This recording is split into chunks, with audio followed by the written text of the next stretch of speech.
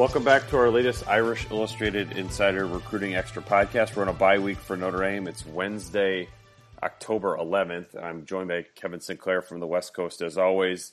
It's an interesting week for Notre Dame because they're on the road with coaches. A bunch headed out yesterday. The rest will be out over the weekend, visiting games. And Kevin, it's sort of interesting because this week it's a bit of a moving week for Notre Dame because they can get out and see some of these guys, check on transcripts, really do due diligence to see, are you a fit? Are you not?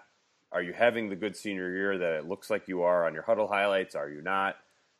Can I put you through a little bit of an eyeball test just to see if what I see on my laptop or my iPad matches up with my eyeballs?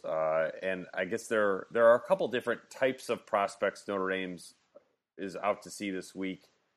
You've got the major prospects whose commitment might be a little bit shaky. Let's say that you're committed to A&M, Tennessee, LSU. You know, there's nobody really involved with Oregon State. They've had a coaching change already.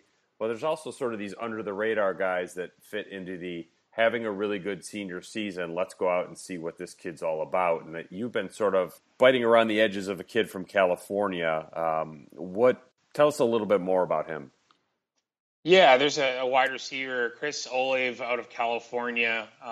He's one that's, like you said, fits into that category where, you know, right now, obviously they're looking at, you know, their top prospects and sort of some fringe guys, and then really, you know, honing in on senior film, guys who are sort of coming on this year. And Chris is one of those. Really elite speed. I spoke with him recently. Told me that over a year ago he ran a legit 4.50, and you watch his film, you can tell he's below that now.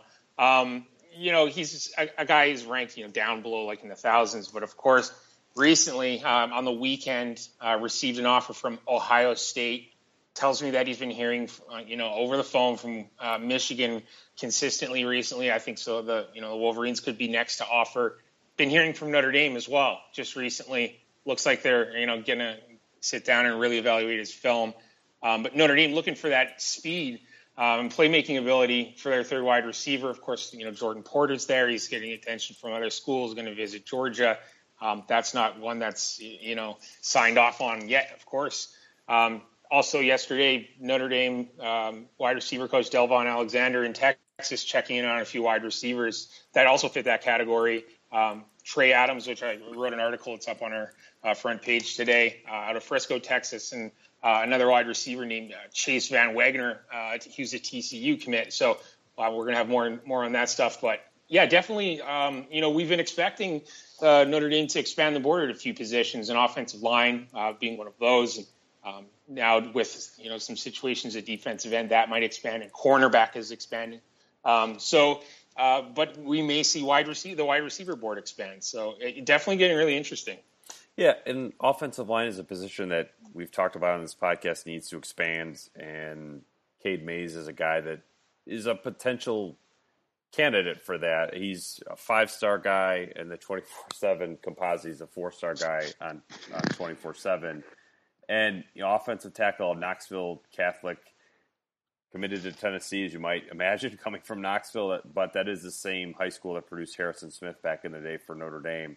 There's some conflicting information that we've come across, so how firm he is with Tennessee, whether he's ultimately going to end up there, whether he's going to look it around. But he has said that he wants to visit Notre Dame, plans to visit Notre Dame. Is he a fit for Notre Dame? I don't really know, but you got to start the evaluation process at some point, and this is a kid that's been committed to Tennessee for quite a while, more than a year at this point. So he might be somebody that falls under the how do you expand your board if you're Notre Dame on the offensive line. Cade Mays might be a guy. And talking to my sources around Notre Dame, there's sort of a discussion within the staff about, do you want to take 2 more offensive linemen to go fill out the class with Cole Mayberry and John Dirksen, or can you get away with just one? I think if the just one was Cade Mays or Nick Petit-Frere, who's going to get a visit from Harry Hiestand, I believe, later this week on the bye week. If that's the one, then I think Notre Dame can sort of roll with it moving forward. But Mays is sort of at the opposite end of the what are you doing on your bye week in terms of recruiting to Chris Olave from California, where one is a big-time prospect you've known about for years that suddenly maybe you can get in on, and the other one is a smaller time prospect that might be having a big time senior year, and you can get out and sort of reevaluate him. So this is really sort of a moving week for Notre Dame. I don't expect there to be a lot of finality in terms of, okay, these are the guys they're in on, or these are new names, or Notre Dame has a real sense of exactly how the board shapes out, but they should be able to put in a lot of legwork this weekend and pound the pavement sort of on the recruiting trail to figure out where they need to go next. And that's probably a good segue into our five guys. Kevin, I'll let you lead it off because you talked to a couple guys in the last 48 hours that are seeing their interest in Notre Dame pick up a little bit more that could maybe change the outlook at a couple positions. Yeah, there's certainly been a few. Last night, specifically, spoke with the wide receiver who I just mentioned, Trey Adams. We've got the full interview up on the front page right now. Out of Frisco, Texas, Wakeland High School. Really nice size and frame at 6'3", 178. Lower ranked kid, but a 3-star nonetheless. Committed to Arizona at the moment. Other offers to mention: Iowa State, BYU, Utah, and Illinois. Delvon Alexander was at his practice yesterday. Obviously, they can't, speak in person and things like that, but he certainly took note that he was there. And, a lot of times on these trips, they'll check transcripts and that sort of thing. That sounded like that was not going to be an issue whatsoever. Yeah. He's a really high academic kid, and what bodes well for Notre Dame is that he wants to study business. Really in tune with Mendoza School of Business at Notre Dame and the strength that has. Basically was Delvon Alexander left the message with I believe his coaching staff that he's on their board now, and they're having a look at him. I watched his film last night, and you can definitely see why they're interested. He's great frame. He's kind of a college football wide receiver background. His father played wide receiver at Washington State. Runs really crisp routes, definitely has that nice speed. He plays 5'8" ball in Texas for a good program, and you'll see him beating what looks like quality cornerbacks out there. So may take an official. Just this is just sort of surfacing. He said he was speaking with Notre Dame in the past. And then, now it sounds like that there's going to be, that connection built back up. They're going to speak more consistently. Going forward is, what the feeling that he got. And, it sounds like if he's basically, if the interest, if he feels it's, fairly legitimate, he's going to take an official visit to Notre Dame if it's offered to him. And that'll be interesting. Yeah, no question. And I'm going to be, unfortunately, the bearer of bad news, or the bearer of bad news that you already knew from my five guys. So I'm going to start with Kalen Gervin. One time, many moons ago, cornerback commitment of Notre Dame came out with a top 6 just today that didn't include Notre Dame. You can read into that what you want, but I believe that has a lot more to do with Notre Dame not including him on their recruiting plan moving forward than Kalen Gervin deciding that, hey, Notre Dame's not a fit for me. I think there's, I guess you could say, maybe a mutual disinterest there. Gervin did say to you, Kevin, that he wanted to take an official for the USC game. That's not going to happen now, but I think this is a parting of ways that is ultimately going to be good for Notre Dame, because this just did not feel like a fit for Notre Dame in terms of the makeup and the profile of the kid. Talented for sure. I think he would have fit into the defense, but in terms of where Notre Dame moves on at cornerback now, this is somebody that's officially off the board that, for all practical purposes, has been off the board for a while. So Kalen Gervin, 4-star corner. He's going to be headed elsewhere, whether that's Virginia Tech, Michigan State, Oklahoma, or some of the other schools he's taken a look at. Remains to be seen, but definitely won't be ending up at Notre Dame. Right. Sticking at cornerback, yesterday Notre Dame offered 4-star athlete Alontae Taylor. They're recruiting him at cornerback out of Manchester, Tennessee, Coffee County. 6 foot, 182 pounds, ranked number 257 overall, number 9 in Tennessee. Of course, he's committed to Tennessee currently, but looking around a bit, 23 total offers: Georgia, Florida, LSU, and Stanford, a few others of note. Offered yesterday. I touched base with Alontae Taylor about 1 week ago, confirmed he'd been hearing from Notre Dame, confirmed he was interested in Notre Dame. I guess it was a situation where they're in touch in the past, really in tune with who Mike Elko and Clark Lee are. I spoke with actually Derek Allen's camp and found out that him and Derek Allen know each other really well. I've been speaking with each other for a long time. Used to talk recruiting together before both of them were committed to Georgia to Tennessee and Notre Dame. So it sounds like he's really interested in the Irish. Really likes Clark Lee. Per Tom Loy spoke with me about this yesterday as he got him on the phone just after he got the offer. Knows all about sort of Lee and Elko's background at Wake Forest. So this is a kid that, he knows Notre Dame, knows what they're about, knows they need cornerbacks, and definitely check out his film. Just this morning, I was watching his mid-season, senior huddle highlights, and some great stuff there on both sides of the ball. I can imagine, I could see situations where, regardless of what school he ends up at, offensive and defensive coordinators sort of almost wrestling over this kid because he's really good with the ball in his hands as well. So looks like he's going to be planning an official visit. Also, per Tom Loy, today I'm going to be having a look at when that could be and how they could work that out. Sounds like, probably aiming at making it for a game. Not a huge trip up from Tennessee, but needs to be planned. Keep your eye on this kid. Good one. Yeah, they need some new names of corners. That'd be an impressive one to have. And sort of what we were talking about in the first segment, this is a good time to reevaluate. Okay, the program you're committed to is in the tank. Maybe you want to look around a little bit. Certainly, Notre Dame got hit with the bad side of that last year. Now they're going to sort of, I think, benefit from it moving forward. So, yes.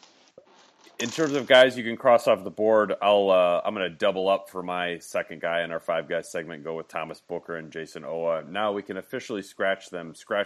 Seriously, just scratch them. Thomas Booker was probably going to get a visit from Notre Dame this week. That's not happening, all intents and purposes, because he's going to be committing to Stanford in short order. Whether that's next week or next month, I don't know. But Notre Dame is well aware that Stanford is running away with this at this point. And Jason Owa, who we talked about this on our podcast, after the summer visit, delay, lack of communication, just sort of a bit of a kind of a fiasco. That might be too strong, but not a good situation. Notre Dame felt like they were kind of in it, but what we had heard is that was sort of like a 1% chance, and Jason Owa, I think, had sort of been, what he had been telling Notre Dame and what he had been telling other schools didn't really jive up. But at this point, that contact has dropped off, and I think we can all cross Jason Owa off the board. As much as he looked like a perfect fit to begin with, if it's not Ohio State or Penn State, I'll be floored. The dude is a heck of a player, and he was outstanding at Irish Invasion, as I was able to see in person. But that's not going to be a match for Notre Dame. Notre Dame knows it. They can sort of refocus and maybe try to find an under the radar weak side defensive end. That can be tough to find this time of year. But I guess if there's a good silver lining on this for the Booker-Owa double deletion, it's the fact that Notre Dame's defensive line is really overachieving this year, and it looks like that position might be a little bit better on campus than we thought when the season started. So it'll be curious to see if they can sort of match that in recruiting moving forward. They certainly already have Jameon Franklin, the Adamilola twins, and Jacob Lacey in the junior class. So they're okay moving forward. But in terms of that dynamic defensive end, it's a little bit back to the drawing board now for Notre Dame. Yeah. My thoughts on that is my initial thoughts on that. Dalen Hayes, Julian Okwara, Khalid Kareem, the quality of their play lately matched with the amount of eligibility they have remaining. It lets you feel a little bit more comfortable about those guys being scratched, like you said. So my last guy, Deion Smith, running back, 2018 running back out of Houston, Texas, Second Baptist, 5'11", 177 pounds, committed to Colorado, earned an offer from Notre Dame on June the 3rd. He was a three-star prospect, rated 786 overall, number 40 running back nationally. I had a few other decent offers: Iowa State, Minnesota, Northwestern, TCU, UCLA, and Vanderbilt. Had a good chat with him last night. Super nice kid. Definitely off the field seems like a really good fit at Notre Dame. And although, in July they obviously picked up a commitment from Jameer Smith, giving them two running backs, sort of the perceived number they wanted at that position, still recruiting him. And when he was, the day he was offered, Chip Long was the one who offered him, spoke with him, told him, he was really into his film and that, but he definitely let him know that what might not have necessarily been a running back. They do like him at running back, but they like this kid as an athlete, and he's a really good athlete with really good books, really good grades from Texas, and those guys are valuable. There's no doubt. Notre Dame needs help at a few different spots, and seems like they just sort of like him as an athlete, as a guy that they could probably use to fill a few roles. Defensive back, I think, might end up being where he would end up at Notre Dame, although we can't really confirm exactly where that would be at this moment. Also, of course, would give Notre Dame a bit of an insurance option, a running back there as well, because you never know what can happen there. But interested in Notre Dame. There's sort of 3 schools he's planning to take officials by the end of the year. Visited Utah last weekend. That's one, of course, Colorado being the other, and then Notre Dame.